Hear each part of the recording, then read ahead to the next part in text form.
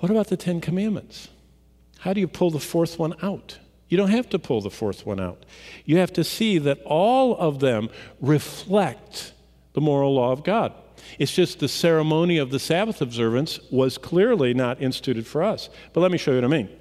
Basically, the Ten Commandments are like 2 tablets, 4 on one side, 6 on the other. The first 4 is about loving God supremely. You don't have any other gods before Him.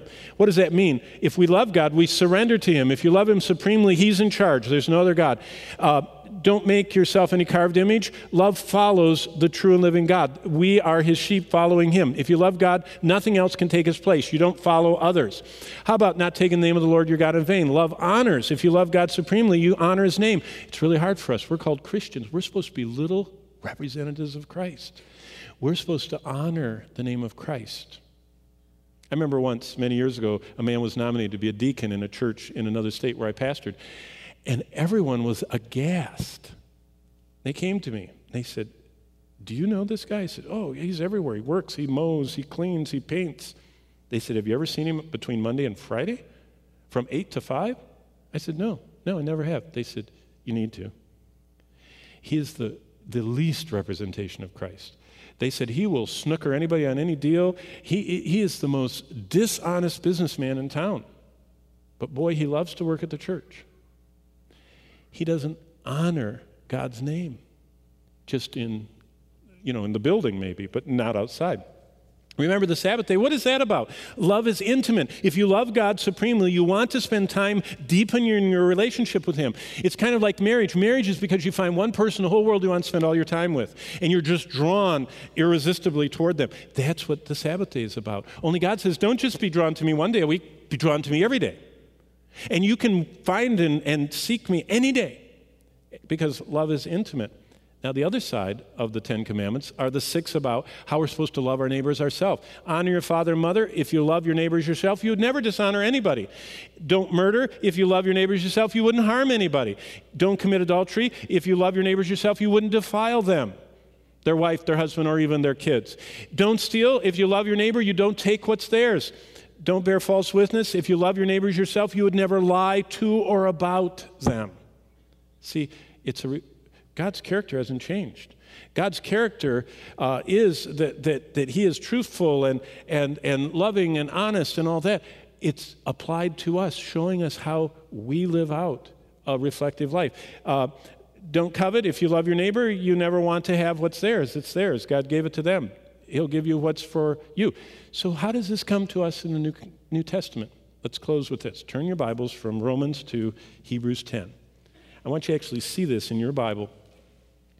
Hebrews 10:16 is a quotation in the New Testament of the Old Testament. You probably have a footnote saying that this is quoted from Jeremiah 31:33. In Jeremiah 31:33, God is talking about the new covenant. The old covenant at Sinai, the new covenant through the blood of Christ. And Jeremiah is prophesying about what we partake of on this side of the cross. That's why at the communion service, the first one, Jesus said, "This cup is the new covenant that's in my blood." What is a New Testament or New Covenant Christian like? Hebrews 10, quoting Jeremiah, 600 years before Christ. "This is the covenant that I will make with them after those days." What days? Hebrews 11 ends with a verse that says that this side of the cross, we, without them, we partake of what they are now getting to partake in because the new covenant was ratified by Christ on the cross. And all of the Old Testament saints could not be perfected until Christ's death on the cross. Then that sacrifice was applied toward them, to them, and in them. Well, what does the new covenant do? Look at this. This is what happens. This is how you know if someone's really been saved. When someone gets saved, it's not if they repeat after me this set of words. It's whether God puts His laws into their hearts. That's what a saved person is.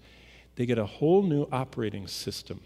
I'm doing some work getting ready for the conference, and the only way I can communicate with this server that I need to communicate with is with a PC. It rejects Macintosh. It's dumb, but it does. And so I have to drive all the way over here because we don't have one of those PCs in our house, and I have to drive all the way over here to communicate with this server because it will only listen to a PC. Not an iOS system, but a DOS-based system. It will only listen to that. Why? Its operating system refuses anything else. God says, I am going to give you a new operating system, and your operating system from now on rejects everything except my law. And my law is written on your heart and in your mind. And so you and I, wherever we go, know right and wrong. Because we look at a situation, we say, that does not conform to God's moral character. That does conform to God's moral character. And that is what the new covenant is all about. Not me trying real hard and give me a list and I'm going to do it and I'm going to try my hardest, but God giving me a new heart. And his spirit gets grieved and quenched when I don't obey and agree with him. And when that happens, I confess, I say, once again, I confess I was not truthful, I was not loving, I was not graceful, I was not patient, I was not orderly, I was not loving. You've already forgiven me. Cleanse me. I want to live Christ in this world. And that's why forever, you know what we're going to be singing? About our God who is holy and how we were forgiven and how Christ died in our place.